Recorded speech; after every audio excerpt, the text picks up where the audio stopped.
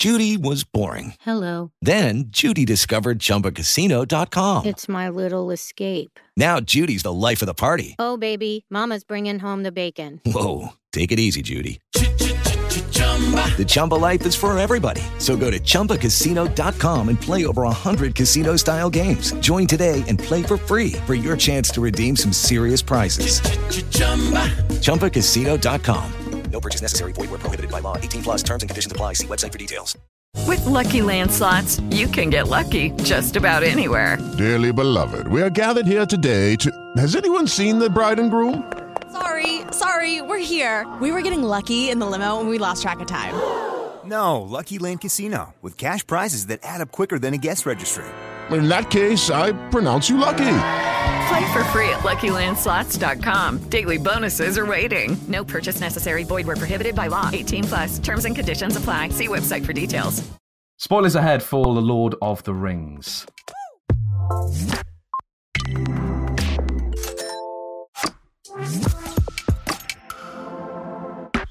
Hey everybody, welcome to the first in a series of very special episodes of Screenwriters Rewatch. This week we are going through The Lord of the Rings here at the Script Department. We're doing all kinds of weird and wonderful bits and bobs all about Middle-earth. And here we are delving into all three films over the next 3 days and giving you our take on whether they deserve their place in film-making history. But more importantly, if they deserve their place in the earth-covered Script Department vaults. But before we get into that, don't forget to like, share, subscribe, check out our previous stuff on Spotify, Apple Podcasts, YouTube, wherever you get your podcasts. And remember, you can always pop over to the Script Department website where we have a global network of screenwriters doing very interesting things. Today, I'm joined by John and Caleb. Hey, guys, as we take one step and go further from home than we've ever been before. That's right. Today, Screenwriters Rewatch The Fellowship of the Ring. Hey, guys, how we doing? Hello. All right. Exciting, isn't it? Love this. This is my Very favorite exciting. film. I will declare. I'll ask you guys what your biases are when you go into these things, and we'll do that. But I'm going to declare my bias straight up front. This is one of my favorite films of all time. I love it. I've seen it, I think, once or twice a year, every year since it came out. I've seen all the appendices. I've seen all of the stuff. It's my favorite of the Lord of the Rings films. I love it. I love it so much. Now, you discuss too. Caleb, you go. Yeah, so I'm the same way. I grew up on these.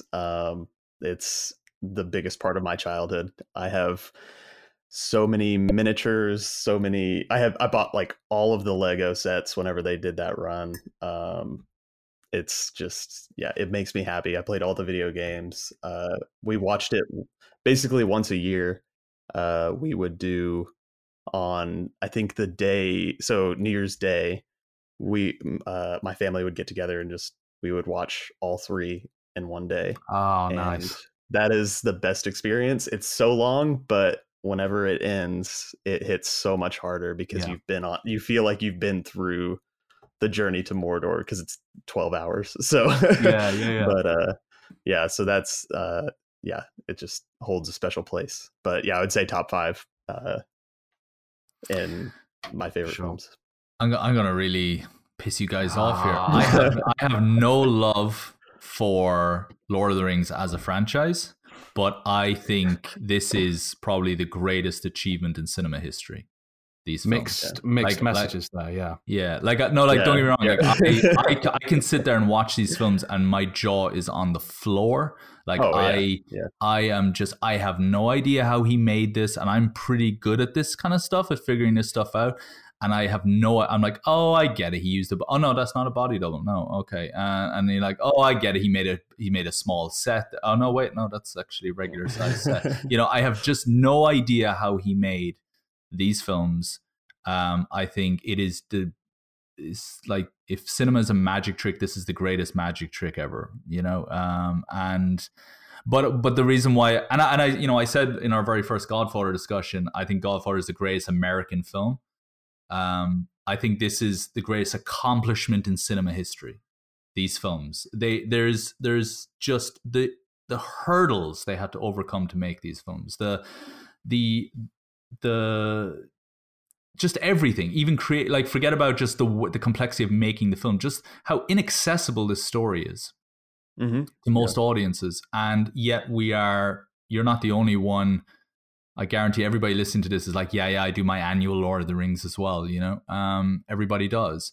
And the reason I say I have no love for it is that I'm not married to any part of this. Like when people say, oh, but that's not in the books or that's whatever, I don't care. I'm way more forgiving of The Hobbit because of that. And I have way more time for The Hobbit than most people do because of that. And because I don't care. I just like, is this a good story that I can plug into, that I can connect to? And I teach Lord of the Rings every year to my screenwriting students. It is masterful. Yeah. And like for somebody who doesn't like fantasy that much, I could watch this. Yeah. Yeah, forever. It's amazing. I think the thing for me about it is that it's fantasy, of course it is, and it's pretty high concept stuff as well.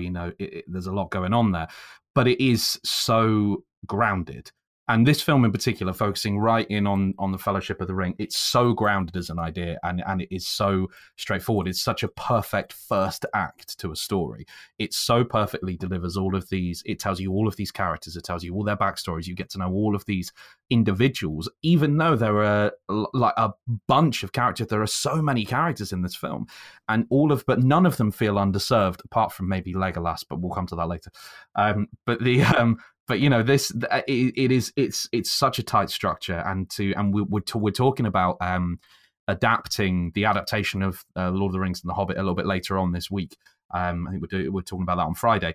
But the way, but to touch on it briefly, the way they managed to pick apart this vast story and to condense it down into this is extraordinary. And I think that's because, John, they approached it with that mindset, the way you approach it, that Peter Jackson's gone on record as said, it's a film first, and we have to make it a film first, because otherwise it just fails. And I think I think it's a great lesson for screenwriters, is that you have to tell the story that's right, not the story that you necessarily want to tell, if that makes sense. No, absolutely. But you hit the nail on the head right there.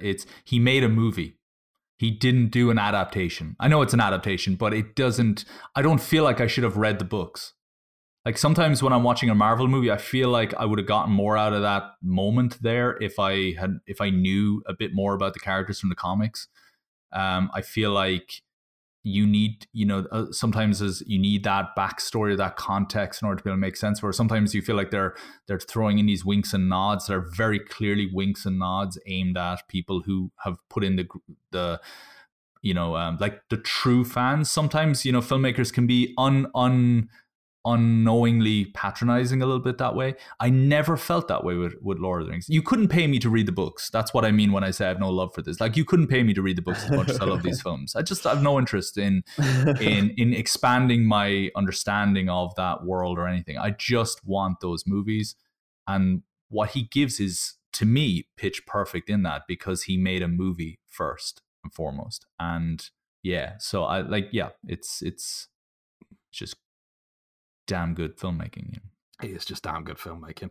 Is there anything that jumped out to you guys that on this rewatch, this coming around? Because as we say, we've all watched this a lot of times, we've seen this a lot of times. Is there anything? There's a few things that jumped out to me this time, watching it with a slightly more critical eye. I've never turned my screenwriting eye to the Lord of the Rings before, because it's just, well, I have actually. That's not fair, but not in this way. And so there's a few things I noticed. Is there anything you guys picked up on this time around? Yeah. So I think I've never really looked at it through the screenwriting lens, just because the script for me growing up, seeing the movies, I was like 7 when the first one came out. So like, it was one of those things that I always just accepted and just thought it was perfect, and like didn't have to dive into the structure or like the critical theory of the movie. And so, but so on this rewatch, I rewatched the extended cuts, which I think are the only cuts. No, but you get so much more out of it. And so like on this watch, like really what stuck out to me is how great Boromir's character is. Oh wow. Like, and I've never really had that appreciation for it. and like, because of in the extended cuts, you get so much more understanding of the politics of Gondor and his father and his brother, which comes in the later films, which we can talk about. But really setting up his character in this movie to then be killed off at the end, like I always took that as like, okay, well, like he wasn't a big character. I didn't have like love for Boromir. Like I didn't really see the tragedy in his character as much, especially like now with his father. So yeah, like just watching that with that through that lens was just really great. And then him and Aragorn's dynamic, just like it's so deep. It to me, it might be one of the best things, and maybe it's because it's fresh to me, but I was really intrigued by that. It's so complicated as well, isn't it? You know, for Boromir to look at Aragorn, he is everything he should, as a man of Gondor, want. Hit the Return of the King. That's everything he should want.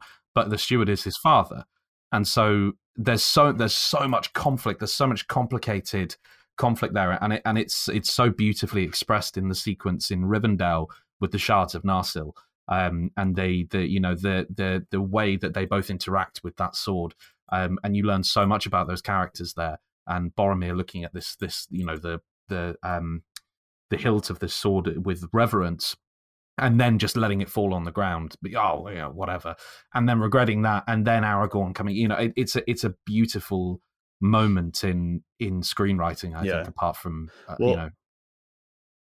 yeah, and like with the end, I think to me it felt like this is what propels Aragorn's character, like from the structure of the screenplay, like where it's what causes him to start to change, and to stop running from his family and his heritage. So yeah, it's really, I don't know. It's easy to overlook, especially as a younger viewer, and to just think of it, or just to not let it sink in and be as deep as it is. So, but Boromir is the he plays such an important role just to show the danger that lies ahead. He foreshadows the threat of what the ring can do.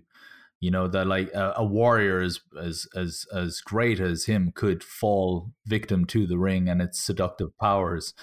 And if he's already falling victim to that, imagine the threat that awaits Frodo, down the road. This little thing. And it's a great foreshadowing of that. But also what I love about it is that, he plays an important role. Forget about the mythology of it, or forget about, what we learn later on and about where he's from and so on. But just he plays such a great role in just, he is what you can become if you're not careful. And it's great that he gets to redeem himself by sacrificing himself as well, because he gets his own arc. Most of the, this is the first film in a trilogy, and they're already giving us fully formed arcs that complete, and these characters walk off stage then, and it's what an achievement to be able to not only give you, and I don't know how much of this is tied to the books or is Peter Jackson, but just in that movie itself, to be able to give you a fully functional character that shows you this is who it could be, this is who you can be if you're not careful, but also give this person a great arc where they redeem themselves and so on and so forth as well. It's just, he becomes a hero in his own tragic story. And that's just brilliant screenwriting. Now, most writers barely manage to do when they're the protagonists of the story. And he's a side character who comes into it at the halfway point, It's fantastic. Fantastic. Right? Yeah. I think like the last point I'll make on that is like, to me, it's also really interesting that he is maybe the most significant character death, and it's in the first movie, so early on. Like, because whenever I was watching it as a kid, I was like, okay, who's gonna die in the next ones? Like oh no, is like Gimli and Legolas, are they like in trouble? And so yeah, it's just really it's really interesting to. Can you imagine if Game of Thrones did that? Oh wow, what an amazing idea! Let's not compare the two. Someone should write that. Sean Bean is the only through line. For sure. No, it's amazing. I want to talk about the structure. We've touched on the structure a little bit, but the thing I noticed this time around, and it's more of a scene, I suppose, and a moment in amongst all of this, when they reach Rivendell, and Frodo is he wakes up from being stabbed by the Ringwraith and all this, that, and the other, and the movie treats it as if he's done, and he's walking around, and he's like, you have everything, the music, the way it's shot, everything about it is saying he's done. He is done with his quest. He's done his bit. He even says to Bilbo, "My adventure turned out to be quite different in the past tense." And all of this stuff is going on, and he's just this kind of add-on to at the Council of Elrond and all this, that, and the other. And it tells you, and it's very difficult to put yourself in a position of seeing this for the first time, because I don't remember what it was like to see it for the first time. I was about 7 years old as well. I have no idea, but I can imagine that as looking at this for the first time, you might go, okay, so now we're looking at maybe Gandalf, or Aragorn might take it now, or all this, that, and then for Frodo, then in that moment to stand up and go, I will take the ring, and you get that wonderful shot of Gandalf just going, oh no, this is everything I didn't want to happen, and it's so brilliant, and it's so brave, I think, as a structure point to go, no, he's done, and we're going to make you believe he's done. We're going to really make you believe he's done, but he's not. Aha, gotcha. It's what keeps it so fresh and what keeps it so interesting, I think. And again, he's not making this on the assumption that this story. Yeah, exactly. Yeah, he's making it. Yeah. He's, you know what I mean. And again, it would be so easy to fall into the trap of assuming, well, everybody's read Lord of the Rings, right? And it's not. Most people haven't finished Lord of the Rings. I know loads of people who it's their failed reading quest. Yeah, sure. It's they every time they go on a summer holiday, this time I'm going to finish it, and they never do. So I love that Peter Jackson was smart enough to know and play with that. And Peter Jackson is a master, by the way, of playing with your understanding of a story. Because if you go and watch very different film, but if you go and watch is it The Lovely Bones with Saoirse Ronan? There's a moment in this. So from the trailer, from the poster, from the premise of the story that she's going to be killed. She's going to be murdered. This is a film about the aftermath of her being murdered, right? And there's a moment when she's sitting in a coffee shop or something, and there's a guy behind her, out of focus. He's a big guy. He looks like he could, in movie land, he could be a villain here. He could be a threat. And he's just out of focus, and he's looking up and noticing her and going back down to his food again. He's all out of focus the whole time, and she's just kind of daydreaming, and her voice is narrating the scene. And then she interrupts herself and says, "Oh, by the way, it wasn't him in the background. That's that's Mr. Armstrong down the road, who was good friends with my dad growing up," or something like that. And it's just he knows how audiences watch movies, and he knows how they think, and he knows how to downplay moments and then build them up and subvert them and everything. He's an expert at that. But just on your point, just on that scene as well. One of the great things about this film from a structure point of view, about this series as a whole, is that not only is the entire trilogy just a perfectly paced 3-act structure, but each movie is a perfectly paced 3-act structure movie on its own as well. Like I talked about Boromir and his completed arc in that story. If you look at if you consider that the end of Act 1 of the Lord of the Rings trilogy is the formation of the Fellowship at Rivendell, then that is literally that's the moment where you swap discs in the extended edition DVDs. Peter Jackson was clearly trying to say, okay, what's the scene where we're going to just close the disc now and say, move to disc 2? well, we'll do it as the formation of the Fellowship. So he's even thinking about act structure when he's breaking up the discs. And it's immaculate. It's the halfway point of the movie. And if you think about the 1:2:1 rule with pacing, with act structure, second act should be twice the length of the first act or the third act. Yep. Then this is it. This is perfect pacing. You know, the formation of the Fellowship, and then you head off then. It's where are we going? It's incredible. It's incredible structure, incredible pacing. And yet he manages to subvert your expectations as well. And this is what's so clever about that, is that it is by the numbers structure, and yet it's subversion. I just think it's so bad. I just love this film. It's so difficult for me to be objective about this because I love it so much. Even like going off of your you talking about Gandalf, like just the look of that he gives whenever Frodo accepts like the quest. He like there's multiple shots in here that they don't use dialogue for Gandalf to like say what's going on in his mind. They just use expressions, like in the mountains whenever they decide to go to Moria. Yeah. It's just like he knows but he knows what's down there, but leaves the decision up to Frodo. And like once he decides, then he's like again like, man. So like that's just like using that and not like telling the audience through dialogue, like, are you sure you want to go down there? Like stuff like that. It's just it's next level. So I think it all comes down to as well, you know, you've got when you're writing a film like this, you have the entire completed works, not completed works of J.R.R. Tolkien as your treatment, you know, and that's a hell of a thing. That's a hell of a starting point. And I think whilst I agree with you, you don't need to have read the books to get this. I think, and I don't even know that it enhances it that much, to be honest, as a film goer. But you feel the world.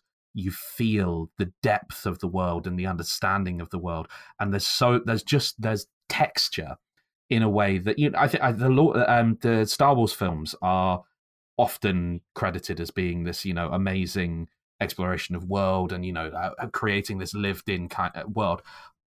Nothing for me on the Lord of the Rings. You know, the way it delves into that as an idea and uses this mythology and this deep history to back up everything it does is again masterful. And I think that as well. I think the fact that they shot these films in tandem, they shot them in 3 and edited them in 3, and it all works together. They are one motion picture. They are one story, and, you know, again, the act structure and things like that.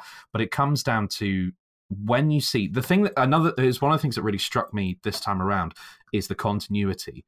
And you look at Gandalf is riding towards Minas Tirith, and he's going right at that very, very opening kind of bit. He's riding towards Minas Tirith, and it's just there in the background. It's really, really far away, but it looks the same. And I know that's like a silly thing because, well, it should look the same. It is the same. But a lesser filmmaker who perhaps would have taken this over, made this film first and gone, well, let's see how it does, and then we'll make the other one, might have tweaked the way it looks a little bit later on and might have done this. It's the same with the Nazgul riding out of Minas Morgul. It looks the same. We don't see these locations again until the 3rd film. And yet they are perfectly in balance and the same. And it's this richness of the world that is there in the books and there from the source material, but they bleed that in through just careful planning. And also just the commitment to the long game is amazing in this, right? Think about the way Gollum is used. Gollum has become one of the biggest pop culture phenomenons of all time, right? Just in general, right? As you say My Precious and everybody knows what you're talking about. Oh, it's that gray dude from that movie, even if you haven't seen the movie, right? If you're the one person who hasn't seen it. And the way he's used in Fellowship of the Ring is so smart and so reserved. You know, we see him in the prologue very briefly. when Cate Blanchett is narrating. By the way, Cate Blanchett's narration in the opening is the greatest narration in the history of cinema. Morgan Freeman can take a back seat. There is nobody will top Cate Blanchett's narration in that beginning. That sells you on everything. Yeah. That is one of the greatest narration performances in cinema history, because there is not a single person out there like me. I shouldn't have enjoyed this movie as much as I did. And I sat there and Cate Blanchett's talking and I am hooked. Like I am in it. And she could be narrating the whole movie for all I care. And I'm in, she's incredible in that. But she talks about Gollum at the beginning. And then we see the silhouette of Gollum being tortured, where he shouts out Hobbit or something like that, right? Shia Baggins, Baggins, yeah. And then and then we see his silhouette following in the glow of his eyes when they're following him through the mine. He's following them through the mines, right? Now, I guarantee you, at some point the studio was, Peter, can we see this character, because he's a cool character? Can we see him a bit? Can they maybe like swat him away or something, or can he? Can we just get a proper look at him, like a really great look at him more? In the film, can he follow them a bit more out? Can we see him following them sooner? I guarantee you the studio was like, I want to see more of Gollum, because we can sell a Gollum toy then or something. And Peter Jackson, whether it was a note or whether it wasn't a note, he had he knew, no, less is more here. Let the imagination of the audience, let the imagination do the work, because we will be salivating at the prospect of seeing Gollum up close and personal for a whole film then in the next run. And it's incredible. And that's why Gollum is so successful. It's Andy Serkis, it's the visual effects, it's the writing, but it's also the fact that you had to wait a long time. You were teased, you were drip fed that great character for so long. It's why I think in Star Wars we have a fascination with the Emperor characters, because he's just this drip-fed character through 2 movies, and then in the 3rd movie he shows up, Mm-hmm. And that always works really well in movies. And he just had, particularly in a movie that had so much pressure to make money. Think about the pressure on Peter Jackson's weight. If this doesn't make money, if this first film doesn't make money, you guys are screwed. Yeah. Because we've already signed off on these other 2, and this is a nightmare. Yeah, and you could. They're coming out next year. And he could very easily have said, you know what? Yeah, come on, more Gollum. We'll put it in the trailer. We'll do. It'll just sell more. No. Yeah. We're gonna wait. Yeah. And it's the director's hand, isn't it? It reminds me of this conversation we had about The Godfather and the idea of just waiting and taking your time over things, and I feel like, and this is an interesting experience, I think, doing these rewatch episodes, because I think while we are rewatching these things, I think you begin to pick up on things that happen throughout all of these great movies, and one of these things is time, and just allowing yourself time to explore these things and not rushing. The extended cut of The Lord of the Rings is nearly 4 hours long. Cool, fine. Take your time. Take longer. Take 5. I don't care. Just make the film that it should be, which is just so great. It is Ryan here, and I have a question for you. What do you do when you win? Like, are you a fist pumper, a woohooer, a hand clapper, a high fiver? I kind of like the high five, but if you want to hone in on those winning moves, check out Chumba Casino. At ChumbaCasino.com, choose from hundreds of social casino-style games for your chance to redeem serious cash prizes. There are new game releases weekly, plus free daily bonuses. So don't wait. Start having the most fun ever at ChumbaCasino.com. No purchase necessary. VGW. Void where prohibited by law. See terms and conditions. 18+. So we've waxed lyrical on why this film is so great, and it is, and it, as much as it pains me to ask this question, what doesn't work quite so well with the Fellowship of the Ring? And I feel like you've got something in your back pocket there, John. But so I'm going to come to Caleb first and see if don't come to me first. Okay.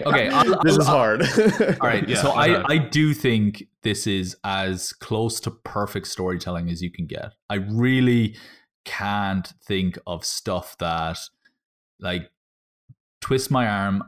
I can't think of anything to rewrite for the. I'd be rewriting for the sake of rewriting. Yeah, for sure. Because you're telling me I have to. I genuinely don't think there's anything here that I could or would want to change. And I don't think I'm alone in that.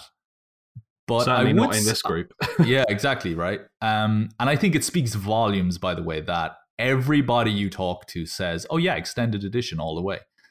Like no one, there are very, very few films where people would take the 4-hour cut over the, and the other thing as well is I don't think you could ever expect Peter Jackson to do a re-edit of this film or anything like that either. I don't think that would ever happen in a million years. There'd be uproar. And whereas I can understand why George Lucas, for example, would have tried to enhance Star Wars, because he's trying to create this synchronized set of movies that all kind of look the same, like Jabba the Hutt will look the same in each movie or whatever, or the visual effects will hold up across 3 movies or whatever. We had more money in this movie than we did in this movie, etc. But I don't think you could ever pay Peter Jackson enough money to ever re-edit those films. Like for him, 4-hour definitive edition is the way this film is, I imagine. And so I don't think there's anything I could cut or would want to cut or re-edit or rewrite or anything in this. But one thing I will note, one thing I do chuckle at occasionally when I watch these films is the way as they're entering, and it's a very basic, vague kind of example here, but they'll be moving towards a cave or a mine or an ominous location, and then Gimli or somebody will say, oh, I've heard stories about things in this place, and then they'll go in there and there's things in this place, and it's always we only hear about the potential dread as we're about to enter into the place. There's outside of Gollum, there's I don't want to say there's little, because I don't think that's incorrect, but there doesn't seem to be as much emphasis on foreshadowing or long-term foreshadowing, if that makes sense. I don't know. Maybe I'm wrong in that. Maybe I'm misremembering it, but it does feel like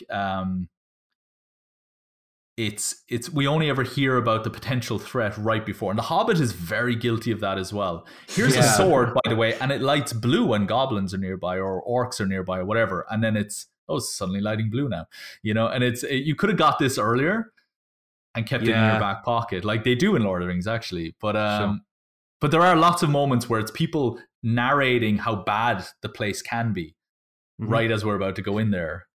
Yeah, I think that, right. That to me is my own. That to me is my only gripe, and that's not even a gripe. That's just Yeah. I noticed that on this viewing. Whenever they're going they're in the mines, they're going into the tomb, and maybe it's just in the extended cut, if I remember correctly, but they're talking about Mithril, and I had never noticed how they talk about how much it's worth, how it's worth more than the Shire or whatever. So yeah, but then that's setting up for the eventual stab from the troll in Frodo. So, but that's a cool little thing that I picked up on this time around. So the biscuit continuity is a problem for me. The biscuits they're given. I know this is more of a Two Towers conversation, but I don't think I'm going to be in for that one. Okay, yeah. He eats if one bite is supposed to fill you up, he should be dead. I mean, Sam, they're hobbits. That's why they can do it. They're hobbits. They eat lots. Sam should be dead 10 times over from food poisoning. That is I love. Yeah, I do love that. You know what? All of the Hobbit stuff. I know I said let's talk about the stuff that didn't work, but all of the Hobbit stuff in this is just so great. And that do you think they know about second breakfast? Yeah, it is. I don't think he knows about second breakfast. And how great as well that these comedic characters go on such an emotional roller coaster by the end. By the time you get to Return of the King, and you've got I'm sorry, I'm really bad with the names, Pippin, and he's singing a song. He's now a knight, or he's, I don't know what his Ward of Rohan or something. Gondor, Ward of something like that. Yeah, of Gondor, and he has to sing this song, and he has to risk. He's now sworn his life to.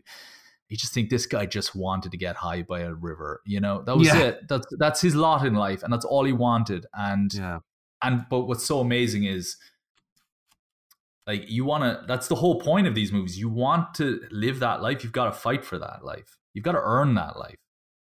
And you can tell this was written by a man who fought in a war, because it's very much don't take home for granted. That's just embedded throughout this entire thing. It's too easy to just sit there and let other people fight for you, and I love that kind of. I don't think I would ever be brave enough to do anything close to what these characters have to do, but it's wonderful to see them grow on that mission, on those quests. For sure. It's go on, Ken. So another thing that I noticed on this viewing is a lot of people love to give Frodo crap about, like, oh, it's so heavy, by the end. He complains all the time. But Frodo is just, like, beaten down over and over in this movie. Like, it is just unbearable. Yeah, it is. And that was just this movie. So I really felt the weight of that. He's stronger. Was good as well. He's stronger than Boromir. And people give him shit over that. Like, that's that's the thing, is that it is remarkable. Yeah, the that whole thing, his whole arc of doing that, and I think it's possibly a performance thing. That's one of my issues. There's a couple of performances I think just don't land here. And I think, again, twist my arm, Elijah Wood, I don't think always necessarily. I think he's a bit of a whiny performance, but I think that's possibly, I don't know how else he'd do that really, because the moment you stop him being a bit whiny, then you lose, I think, some of the weight of it. I don't know. But one thing I did notice for sure is when he's stabbed on Weathertop, because of course, like you say, they're just giving him crap the whole time. One thing I noticed this time, and go and look at this section, because you'll never watch it the same way again, and I'm sorry for telling you what I'm about to say. The Witch King gives him sass when he does this, because he stabs him, because Frodo, he's doing the ring and everything. He's like, I'm going to get the ring. And Frodo goes like this. And the Witch King basically goes, no. Yeah. And then, oh God. And stabs him. It killed me this time. It's sass. It's proper sass. Yeah. And it's, how dare, I'm the Witch King, I'll have you know. No man can kill me. It's, you know what I mean? It's It's really funny. But on that point though, on performance point of view, I think and actually a character point of view as well. And again, we're twisting arms here and looking for things.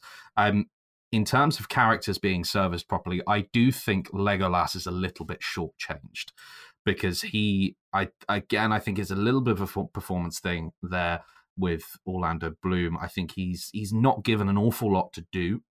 I don't think, other than to kind of swing around and, shoot stuff. And in the few moments where he does have a little bit of an emotional moment, that, there's his response to Boromir's death. I don't know. There's something there I find when I'm thinking about these characters. Legolas is just, whilst he's cool, there's not a lot going on there. But then how do you make it's kind of like the Star Trek problem with Vulcans. How do you make this ancient being interesting? It's difficult. But I thought they, again, coming to this without having any preconceptions of what these characters should have been or anything, and not like just taking it for face value in the movies. And I should say, by the way, I never really properly watched or enjoyed these films when they first came out. It was one of these cases where I would watch them in bits, or I'd watch them on TV. It'd always be a distraction. I never really had the kind of it was only actually when the first trailer for The Hobbit came out that I said I really need to go back and properly, like, I knew all the scenes. I'd watched them so many times, but I'd watched them in chunks. It was always with friends, or I think I'd watched The Two Towers several times in its entirety. But again, I don't think I'd ever watched the extended editions. And I went and got the trilogy when the Hobbit trailer came out. I said, all right, I need to do my homework on this properly, because I really don't want to kind of just half-ass this one.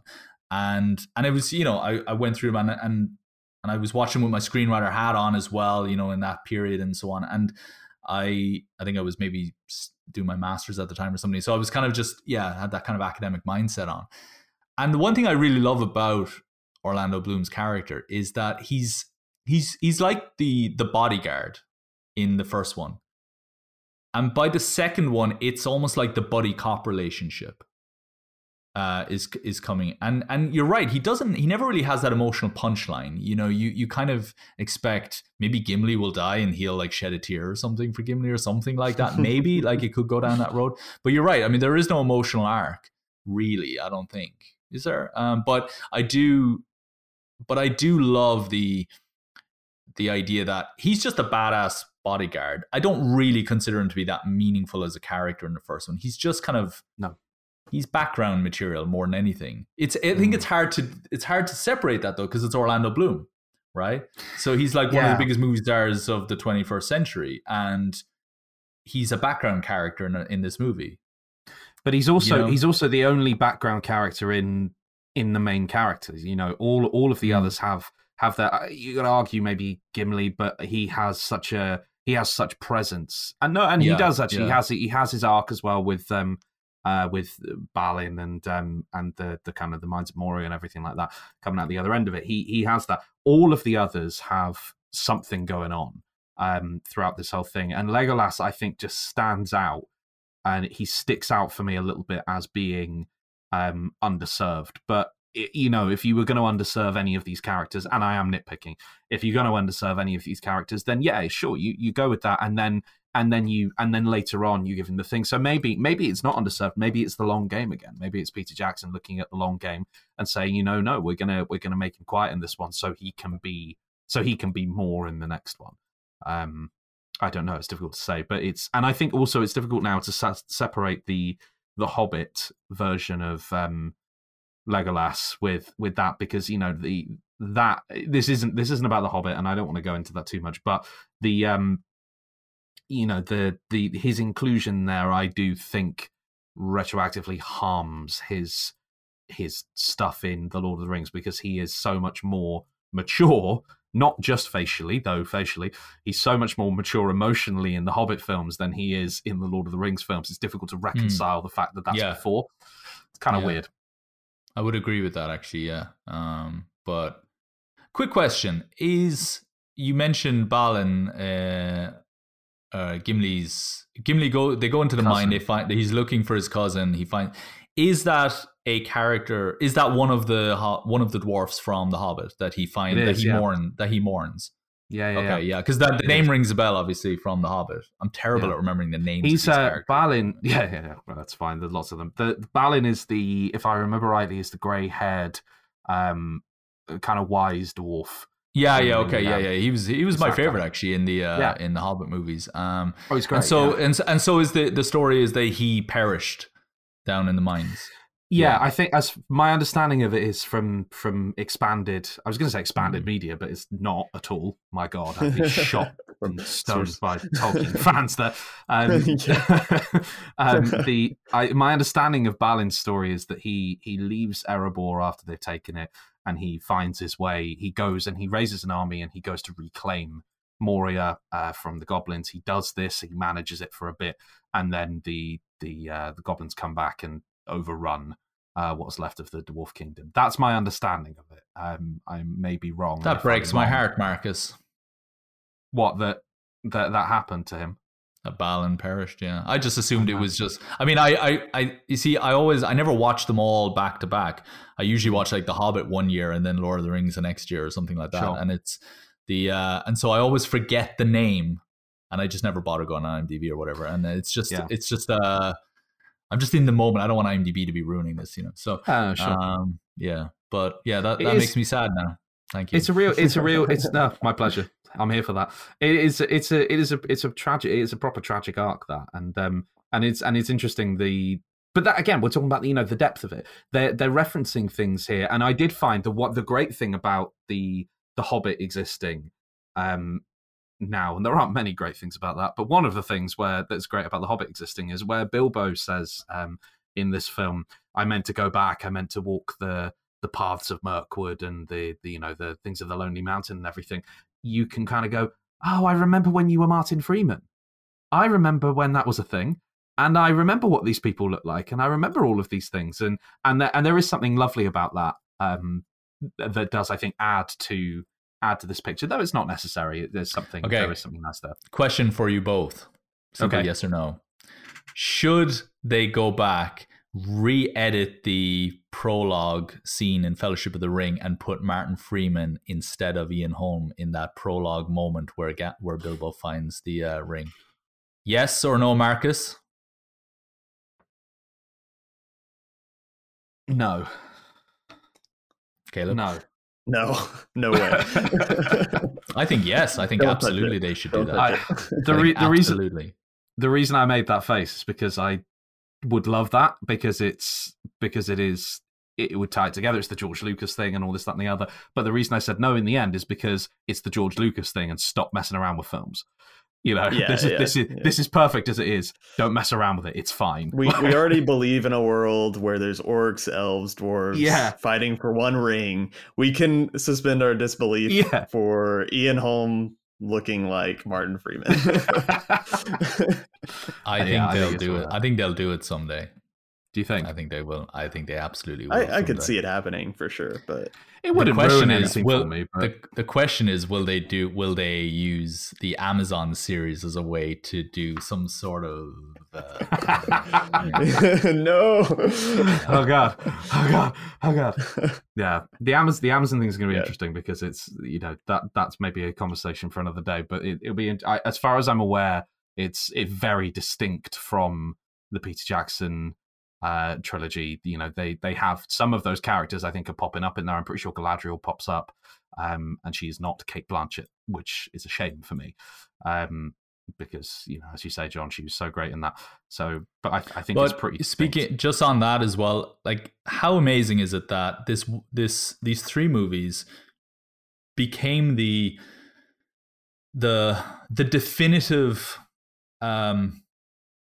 the definitive Bible for every single spin-off of Lord of the Rings to come, whether video games, mobile games, t-shirts, artwork, comic, spin-off comic, you name it, whatever. Everyone always, like, all the orcs look like the orcs from the movies. Gollum always, like, there's a Gollum video game coming out, a very like a big AAA one, and guess what? It looks like Peter Jackson directed it. It's how amazing is it that he created the definitive visualization of Tolkien's work. Now, I don't know if there were sketches or if there was any sort of conceptual artwork. Was there? A huge amount, yeah. Yeah. No, didn't he take some from well-known artists who had like interpreted his work, and just like ones from history? He literally hired the two most prolific Tolkien artists and said, "Hey, can you do concept art for us?" And and so that's one of the reasons why it all matches up so beautifully, because they went to the source, as it were. They went. But hasn't Peter Jackson become almost like the curator of it now? Like that it's it's almost like his movies have become, because I go on DeviantArt or any of the and look at the kind of the artwork that people do for Lord of the Rings. It is so heavily I mean, you can tell it's movies. The influences are clear, for sure. Yeah. Oh, for sure. Yeah. But why not? And I think it's almost art, life imitating art at that point, because there was this wealth of Tolkien art that preceded the films, and then they involved that same style in the films. Then at that point, is it the films that they're mimicking, or is it the artwork, or are they inspired by a mix of both? It all becomes the different thing, and I wonder if that's why the fans of the Middle-earth are a little concerned about the Amazon stuff coming up, because perhaps they are, because the whilst it was a film first, it was very faithful to the artwork and everything that came before. I wonder. But is it Tolkien's artwork? No, not his artwork. No. Yeah. So it's and did he have a say in the artwork? I don't know. You see, that's the thing, is that it's just different interpretations, and it's not like Tolkien was like, yep, that's Gollum, yep, that's a Balrog, so it's just, at a certain point,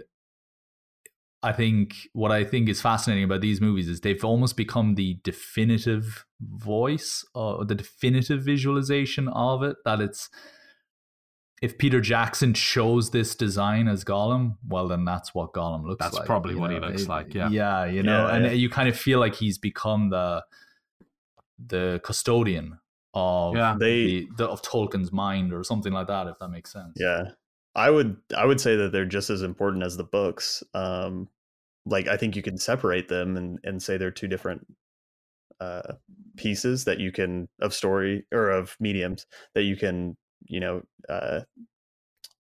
that you can read or watch at any time, but they're separate, but they're equally intertwined to each other. So yeah, I think you're right. I think that they reference each other perfectly, and the everything surrounding Tolkien tends to be very self-referential and kind of work in that circles there, which is so great. And I think that's what makes these films so wonderful and so enduring, is that level of reference there, and not to mention just damn fine filmmaking work, and that really is the main thing. So I think we can pretty conclusively say this, but I'm going to ask the question, as I always do: do we put this one in the script department vaults?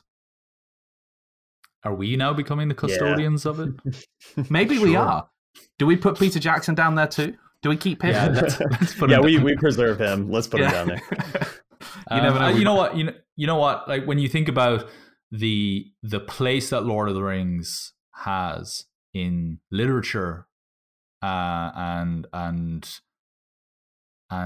our culture, and then you think about the place that, for most people, for most film fans, the Lord of the Rings trilogy has in cinema history and its place in cinema. It's incredible. It's so rare that you find a piece of cinema that is based on a book that carries arguably the same momentum and weight and accomplishment as the source material. And I think, it's one amazing, rare, lightning in a bottle achievement. If Lord of the Rings had been made a few years earlier, it wouldn't have been like this. Andy Serkis would have worn prosthetics. If it had been made a few years later, closer to when The Hobbit was made, it would have looked like probably more closer to The Hobbit, or would have looked like maybe the third or fourth Harry Potter movie. The idea, like, to be a fly on the wall in the pitch meeting when Peter Jackson pitched it, a man who had no track record for these types of films with this type of scope, pitching it probably around the same time as the Wachowskis pitching The Matrix. Again, they didn't have a track record for that kind of film. I don't believe a few years earlier, a few years prior, these films would have been made in anywhere close to this level. It's the story of how they got Lord of the Rings made is one that is documented all over the place. The appendices for these films is a treasure trove for filmmakers. And the original plan was for these films to be made in two. And then they ended up going to New Line Cinema, and it was a last-ditch effort after they'd looked as though it wasn't going to work and nobody was interested. And the executives sat there and kind of going, yes. And then they think, oh, well, crap, this is never going to happen. And then he turns around and looks at him and goes, why would you do two? Why wouldn't you make three? There's 3 books. And they go, oh, and it's suddenly, and there we have the Lord of the Rings, because because thankfully, and imagine trying to squidge this story into 2 films. It wouldn't work. It wouldn't be the same. And it's And the most unlikely hero of all of this is Peter Jackson. I mean, the guy who great filmmaker, but look at his catalog before Lord of the Rings. It does not speak to this is your guy, is it? No. I mean, when Spielberg did Jurassic Park, he was the guy who did Jaws. When Cameron did Aliens, he was the guy who did Terminator. It made sense. Yeah.